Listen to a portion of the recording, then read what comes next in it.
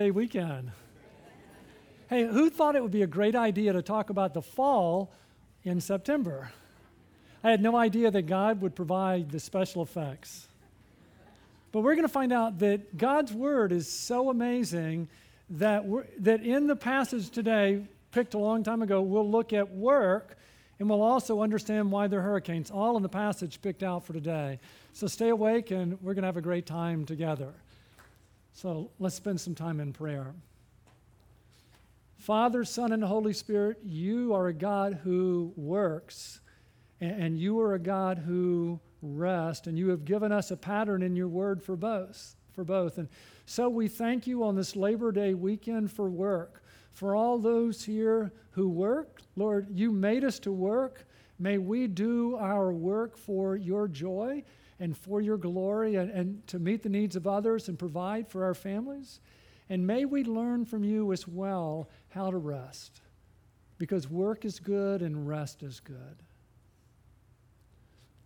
Father, we are powerless before a storm. We do pray that you would push the storm away. We pray as we see how helpless we are in the presence of a storm, that we would realize the only safe place to be is to know you. Because when we know you, to live as Christ and to die as gain. And Lord, we pray that people would run to you in the storm and put their faith in you. And as we open up your word today, we pray you would forgive the one who speaks, for his sins are many, and you would help us to see Jesus. And we pray in Jesus' name, amen. Now, all during this series, I've been asking for a helper, and so someone like to come up and just let me ask you a couple of easy questions. Come on, somebody's going to help you out. Don't leave me hanging. You got your hand up. Come on up. You can come up.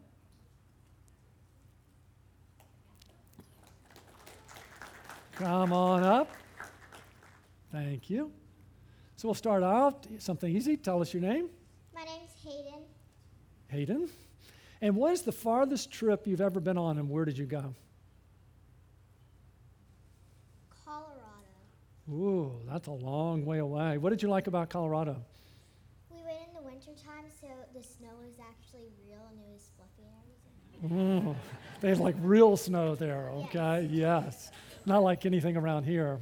Yeah. So now at our church, we're doing a little research, so I'd love to ask you, Hayden, what is wrong with our world?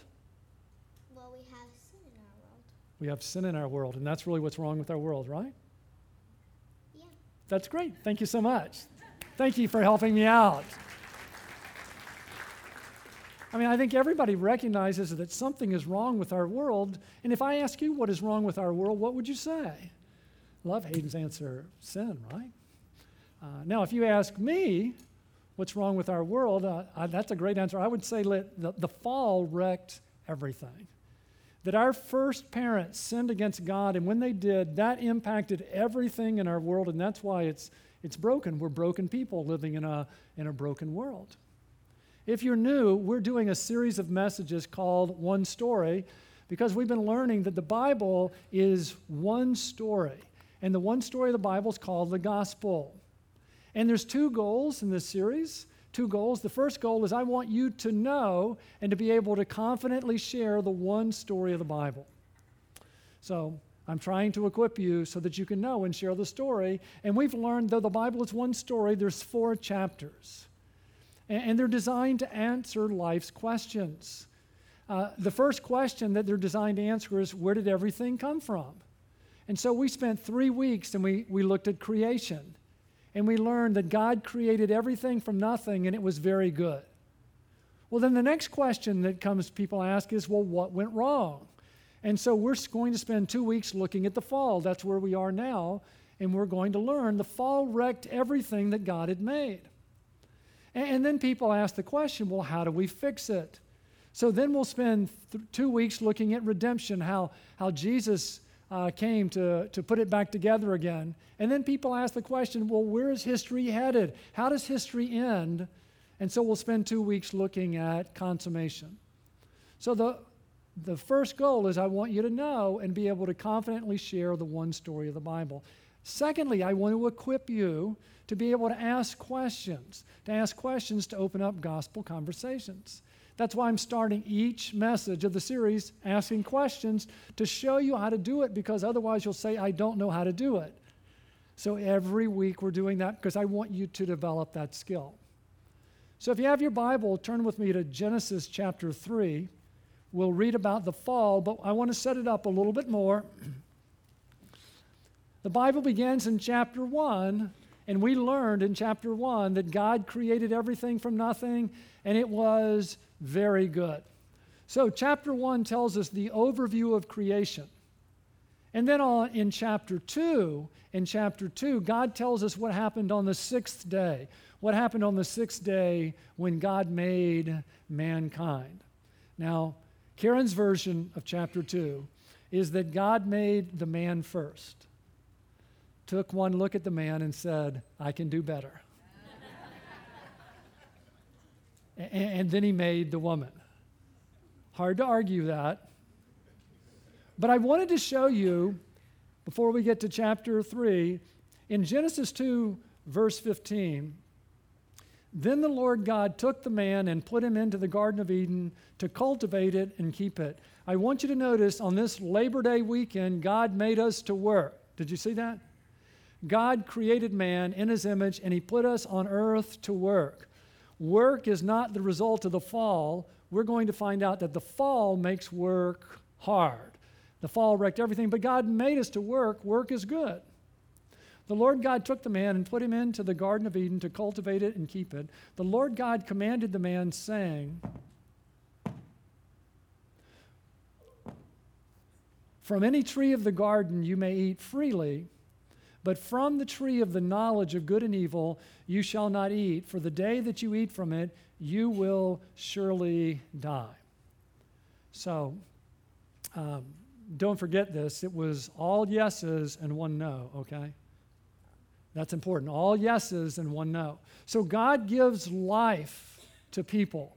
And God places Adam and Eve in paradise. And God walks with man in paradise. And it's all yeses and one no. And God wants to see if man, out of love for God, would obey God and trust God that God knows what is best. And so God said to Adam that he and his descendants would live forever if they would obey one simple rule. Did I tell you it was all yeses and one no? That's important. And I want you to know it was an easy rule to keep because Adam and Eve were not sinners. They weren't bent towards sin like we are. All yeses, right? One no. Now we're ready for chapter 3. Now the serpent was more crafty than any beast of the field which the Lord God had made. So we have here a serpent, but we have Satan that we discover in the rest of the Bible, who is in the form of a serpent. And you say, well, who is Satan? Satan is a creature, a created being. Satan is not God's equal. Satan is a creature, an angel. An angel created who was not content to be a creature and wanted to be God. So Satan rebelled against God, and God cast Satan and other angels out of heaven, which are called demons now. And you say, well, when did this happen? Though the Bible doesn't say explicitly, it seems like it happened real quickly after Genesis chapter 1. Because God created the heavens and the earth, so God's the only thing that's eternal. He makes the angels, and he makes the earth, and at the end of chapter 1, God looked over all that he made, and he said it was what? Very good. So obviously Satan hadn't fallen at that time, because then it wouldn't have been very good. Again, it seems to have happened quickly, and here's why. Because Adam and Eve were naked, weren't they? And there weren't any children running around, were there? So it seems like the fall happened pretty quickly after Genesis chapter 1. That Satan is cast out of heaven and he comes to earth and he hates God, so he hates people because they're made in the image of God, and he's out to destroy people and God's creation. Now the serpent was more crafty than any beast of the field which the Lord God had made. And he said to the woman, indeed has God said, the first thing Satan does is question God's word. Has God said? Isn't it interesting that nothing has changed from the very beginning? Don't we hear that today? You don't believe the Bible, do you? You don't believe the Bible. I mean, it was written a long time ago by people. It's been translated so many times. Has God really said? You don't believe that, do you? Isn't that what we hear today? Has God said? Secondly, I want you to notice that he questions not only God's word, but God's goodness. He wants you to think that God is so unreasonable. Has God said you shall not eat from any tree of the garden? Listen, God's just against fun. Have you ever heard that? The little kid was asked, who is God? God is someone who sits in heaven and looks around to see if anyone's having fun.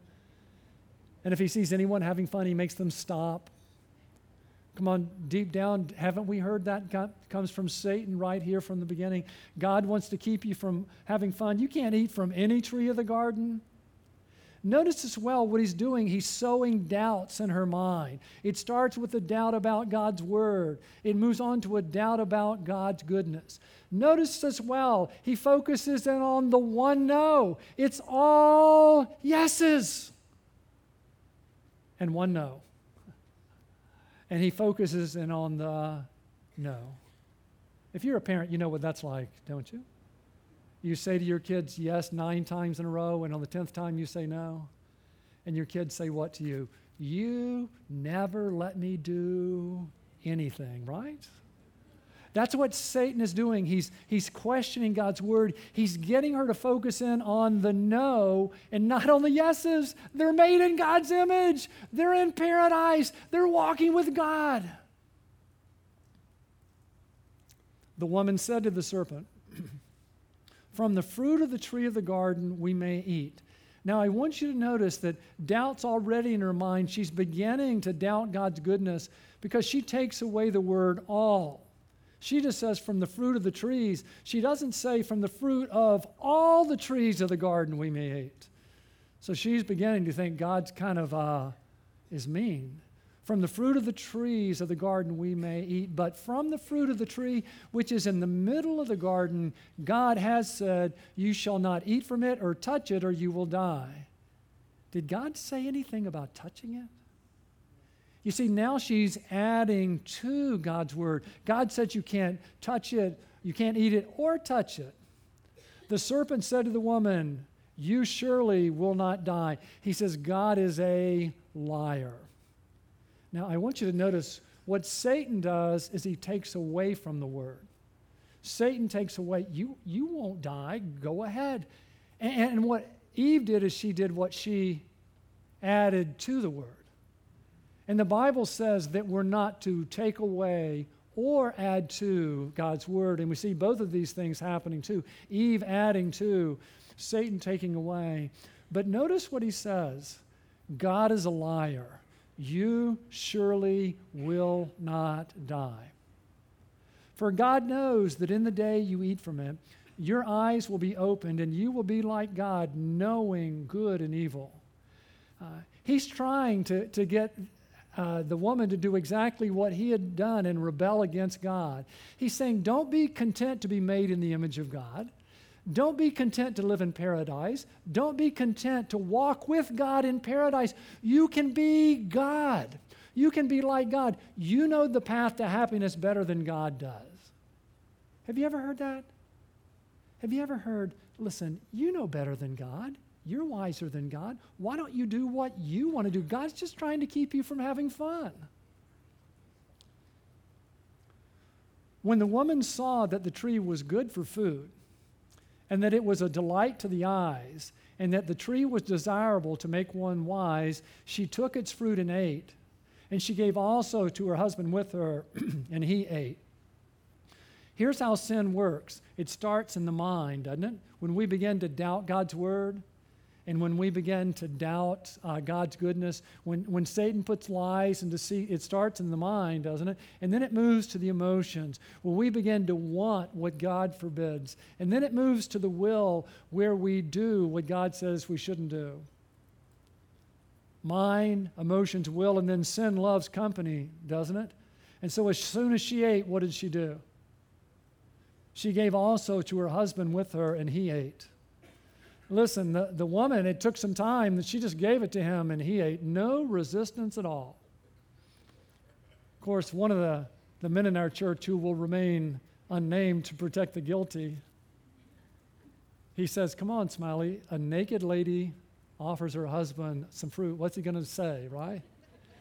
He just does it, doesn't he? You do know what the great theologian Farrah Fawcett said about men, don't you?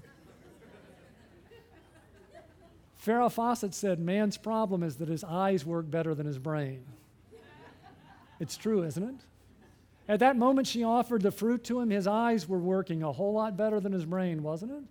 So he took and he ate. Then the eyes of both of them were opened, and they knew they were naked, and they sewed fig leaves and made themselves loin coverings. They heard the sound of the Lord God walking in the garden in the cool of the day, and the man and his wife hid themselves from the presence of the Lord God among the trees of the garden. Wait, Smiley. I thought God said that if they ate, they would die. God did say it. Why didn't they die? Oh, they did. We see in these couple of verses both God's grace and God's justice. We see God's grace in that they were not annihilated on the spot, but we see God's justice and they did die. You say, well, how did they die?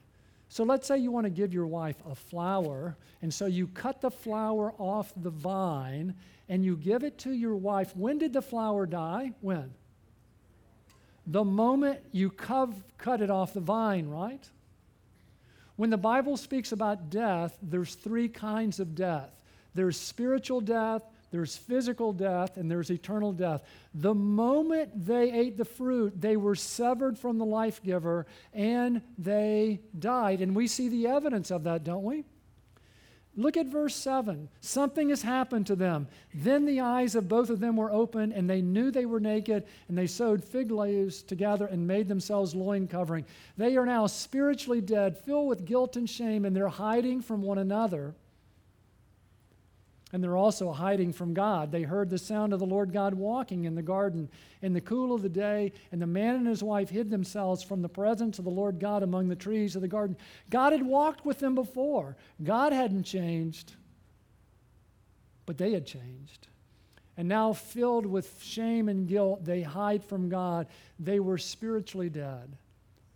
And the Bible says that we were all born in sin. We're all born spiritually dead, unable to please God and to save ourselves. The moment they ate, physical death entered into the world. Physical death is at the end of life. Our bodies and spirits will be separated. That very moment, sickness came into the world, and suffering came into the world, and disease, and eventually they would die physically.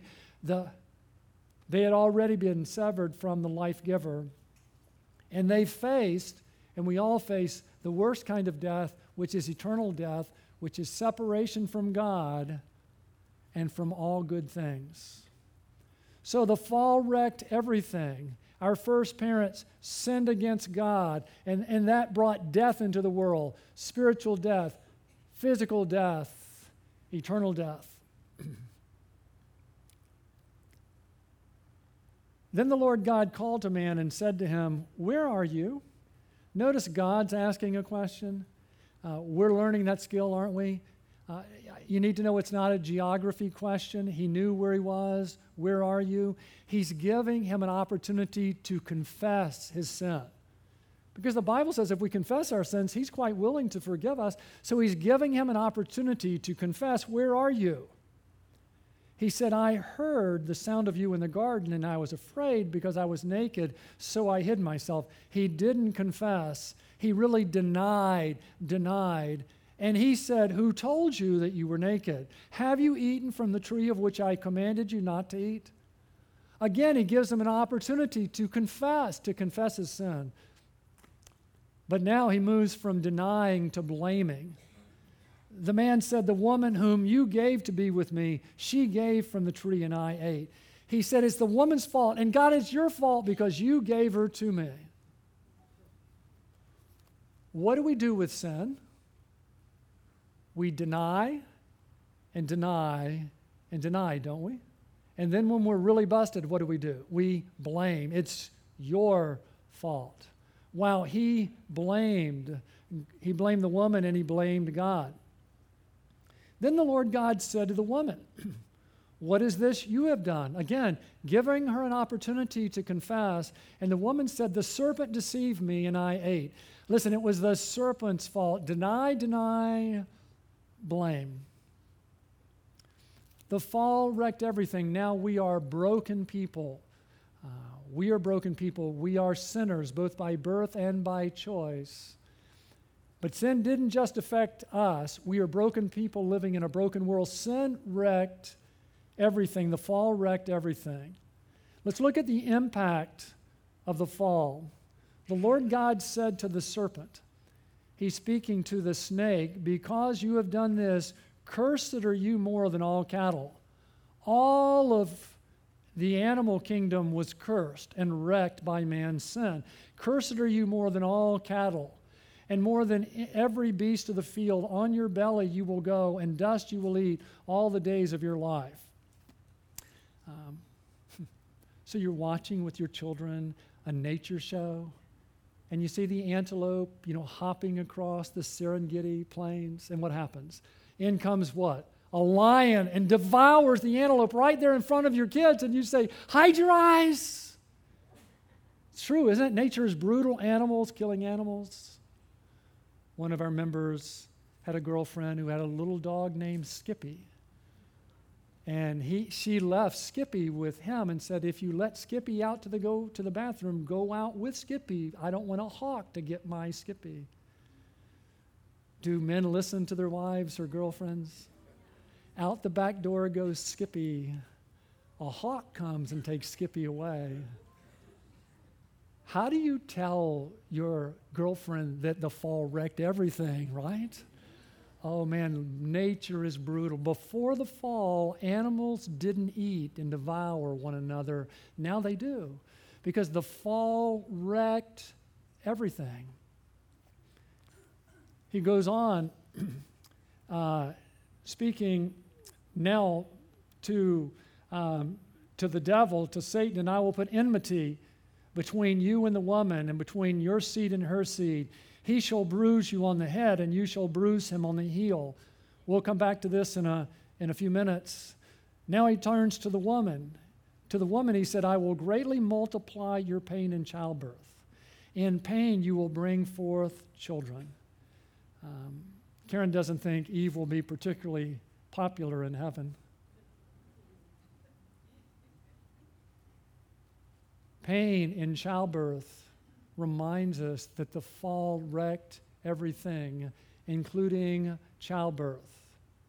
The battle of the sexes began there as well. Listen to what it says.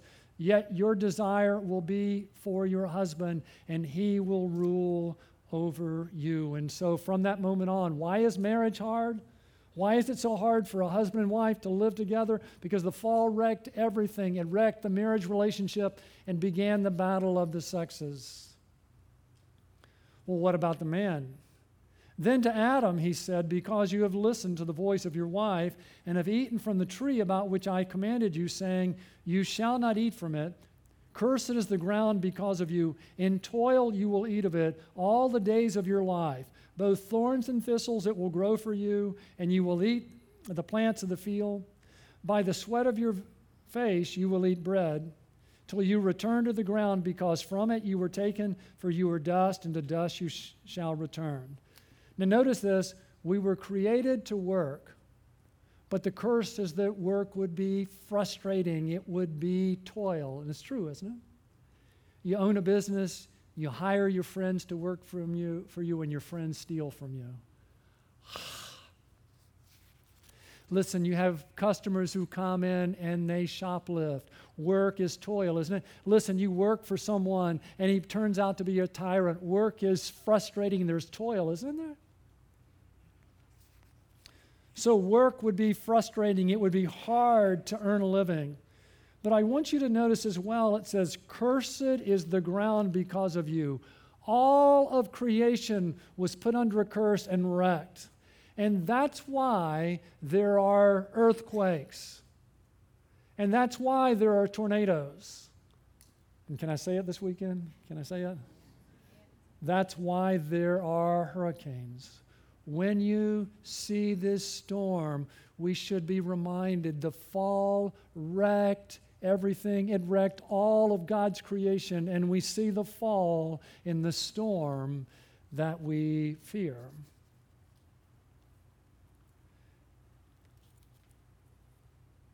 Now the man called his wife's name Eve because she was the mother of all the living. The Lord God made garments of skin for Adam and his wife and clothed them. Then the Lord God said, "Behold, the man has become like one of us." How many gods are there? One God. And yet within the Godhead there's Father, Son, and Holy Spirit, right? Do you see that here? Do you see that? Then the Lord God said, there's one God. Behold, the man has become like one of us. Don't we see the oneness and the threeness of God here? Knowing good and evil. And now he might stretch out his hand and take also from the tree of life and eat and live forever. Therefore the Lord God sent him out from the Garden of Eden to cultivate the ground from which he was taken. So he drove the man out, and at the east of the Garden of Eden he stationed the cherubim and the flaming sword which turned every direction to guard the way to the tree of life. So we see the fall wrecked everything. That our first parents sinned against God, and we have all joined them, and we are sinners both by birth and by choice, and the fall has wrecked everything, and we are broken people living in a broken world. But I want you to know this chapter is filled with the good news of the gospel as well. We see the good news of the gospel 3 times in this chapter. Did you see it when we walked through it?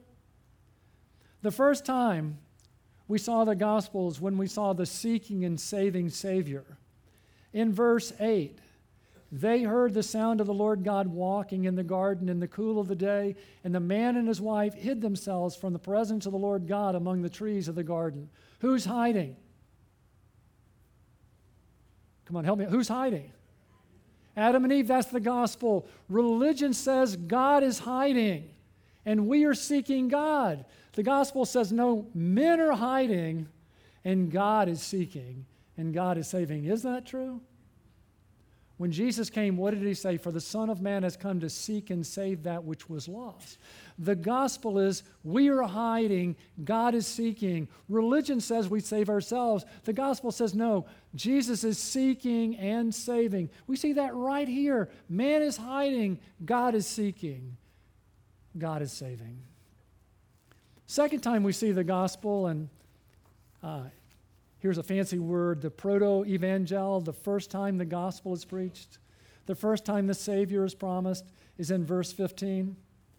If you're like me, it takes a little help to see Jesus in the verse. God is speaking to Satan and says, and I will put enmity between you and the woman and between your seed and her seed. God says the rest of the Bible we'll see 2 seeds. We'll see those held captive by the devil and those who are set free by their faith in Jesus. 2 groups of people. Now notice her seed, and then he says, her seed, he shall bruise you on the head, and you shall bruise him on the heel. God said one day the Savior would be born of a woman. And though the devil would deal him a painful blow, a very painful blow, a bruise to the heel, that the Savior would crush his head or deal a fatal blow to Satan. So we come to the New Testament, right? And there's a teenage girl who's pregnant, and she tells her fiance, Joseph, that this is not what he thinks, it's of the Holy Spirit, and Joseph doesn't really buy the story. And so an angel comes and tells Joseph that Mary's telling him the truth. And then an angel says this to Joseph in verse 21 of Matthew 1, she will bear a son. You see, the Savior was born of a woman, just like God promised in Genesis 3:15. She will bear a son. Notice, and you shall call his name Jesus. Why? For he will save his people from their sins. That Jesus came to save us, and the devil dealt what he thought was a fatal blow to him when he died on the cross. It was incredibly painful, but Jesus didn't stay dead, and when he rose, he crushed the head of the serpent and freed us from sin and death and the devil. The third time we see the gospel in this chapter is verse 21. The Lord God made garments of skin for Adam and his wife and clothed them. You see, they had tried to cover themselves with fig leaves, hadn't they? And that's kind of what religion is like. We try and make ourselves acceptable to God through our good works, but our good works are never enough. But what we see here is that God comes to them, God takes an animal, and God kills the animal. There's shedding of blood, showing us right here in Genesis 3 that the penalty for sin is death, that without the shedding of blood, there's no forgiveness of sins. And so an animal was killed and blood was shed to point to Jesus. And then notice as well that God takes the skin from the sacrifice and clothes them. God provides the clothes that adequately clothe them. That's the gospel. We're all sinners. So Jesus came to seek and save us. God the Son put on flesh and came to earth and lived a perfect life for us. And then he went to the cross, shed his blood, died for our sins, and rose on the third day. And he offers us the greatest exchange ever. He gives us the greatest exchange ever. Listen to the offer Jesus makes to us. He made him who knew no sin to be sin on our behalf, that we might become the righteousness of God in him. Christ lived for us and Christ died for us. And he said, here's the opportunity. We can give Jesus our sin and be forgiven of all of our sins, past, present, and future. And we can exchange our sin for his righteousness, and he'll give us back that perfect life that he lived, just like God clothed them with the animal skins. We can exchange our sin for his righteousness. Have you ever done that? When we make that exchange, we're not simply forgiven, and we are forgiven, but we're given his righteousness so that we're beautiful and acceptable to God, that when God looks at us, he sees the life that Jesus lived for us and not our own. And how do we make that exchange? We put our faith in Jesus. Therefore, if anyone is in Christ, if anyone puts their faith in Christ, if anyone is in Christ, he's a new creature. The old things have passed away. The moment we believe in Jesus, he takes all of our sins and we're forgiven. Behold, new things have come, but then he gives us his righteousness. If you've never made that exchange, won't you? It really is as simple as ABC, where we admit, Jesus, I've sinned against you and I'm sorry and I have no righteousness of my own. And then we believe, right? We believe, Jesus, I believe that you died on the cross for my sins and rose. And commit, Jesus, I want you to take my sins and forgive me and give me your righteousness. Clothe me in your righteousness. And I want you to be Lord of my life. Help me be the person you want me to be. Won't you? And if you've done that, I want you to know not only are you forgiven, but you're righteous. For the theologically minded, double imputation, your sins imputed to Christ and you're forgiven, his righteousness imputed to you, and you are beautiful to God. So, there it is. What have we learned? We learned chapter 1, creation. God made everything from nothing and it was very good. Chapter 2, the fall. I want you to know when we understand the story, we can understand the world we live in. One of the reasons I'm a Christian is what the Bible teaches me fits the world. Because the world I live in, sometimes I see creation and sometimes I see the fall, don't you?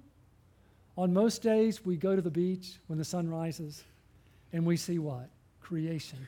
We see a beautiful creation, don't we? But sometimes, like now in a storm, you go to the beach and what do you see? You see how the fall has what? Wrecked everything. It fits. It fits. It's true. Isn't the same true with people? Sometimes we look at people, we see creation, don't we? And sometimes we see the fall. You look at a mother, and she's tenderly caring for her children, and you see what the wonder of God's creation. It's such a beautiful thing. And then you see the same woman a few minutes later yelling at her husband, right? You idiot! And they're both there, right? Creation made in his image and fallen in the same time. Understanding the story helps us understand the world we live in. It also helps us. It helps us to share the story with others and to answer their questions. Someone asked us, well, if there is a God, how could he create a world where there's so much suffering and so much wrong and hurricanes? Good question. That's a good question. You see, the Bible's one story. The world God created, chapter 1, there wasn't crime, there wasn't sickness, there weren't hurricanes. Well, what happened? Well, that's chapter 2, the fall. The fall wrecked everything. It's the fall that brought suffering and death and hurt into the world. Well, how do we fix it? Well, we can't, but Jesus can. That's chapter 3. Well, where's history moving? Oh, it's moving toward its consummation when Jesus comes back. And once again, there's a world with no more suffering and no more sickness and no more death. Don't you want to be a part of that new creation? So, there it is. We learned, right? The fall wrecked everything. I want you to know that because that'll help you understand the world. It'll help you share the gospel with others. But here's what I want you to do this week. Our action step each week has been to ask a question. And the question I want you to ask people this week is, what is wrong with our world? I start each message showing you how to do it so you can say, oh, I can do that too. It's easy to ask questions. Well, what if they give the wrong answer? There's not a wrong answer. You're just asking them, what is wrong with our world? Best answer I heard this week, someone told me, I said, what's wrong with our world? He said, I am. He said, the world is living in rebellion against God, and I'm leading the parade. That's good, isn't it? So this week, could be over lunch today, just ask them, what's wrong with our world? And listen, this question is really, there'll be opportunities this week when there's something in the news that somebody does something bad. You think that'll happen? And when you're with someone, then why not ask them, what's wrong with our world? Why do people do such bad things? Do you think you'll be with anybody this week and they'll talk about the hurricane? You think so? What a great opportunity to say, what's wrong with our world that we have storms like this? Now listen and to what they say, but if they ask you back, be ready. If they ask you, what's wrong with our world? Remember what I taught you today, right? The fall wrecked everything. And if they say, well, tell me more about that, we can say, well, listen, our first parents sinned against God. And when they sinned against God, that wrecked everything. And now we're broken people living in a broken world. And then if they say, well, how do you fix it? Tell them. You can do it. Just pull out your little do you know booklet and read it to them. How do we fix it? We can't, but Jesus can.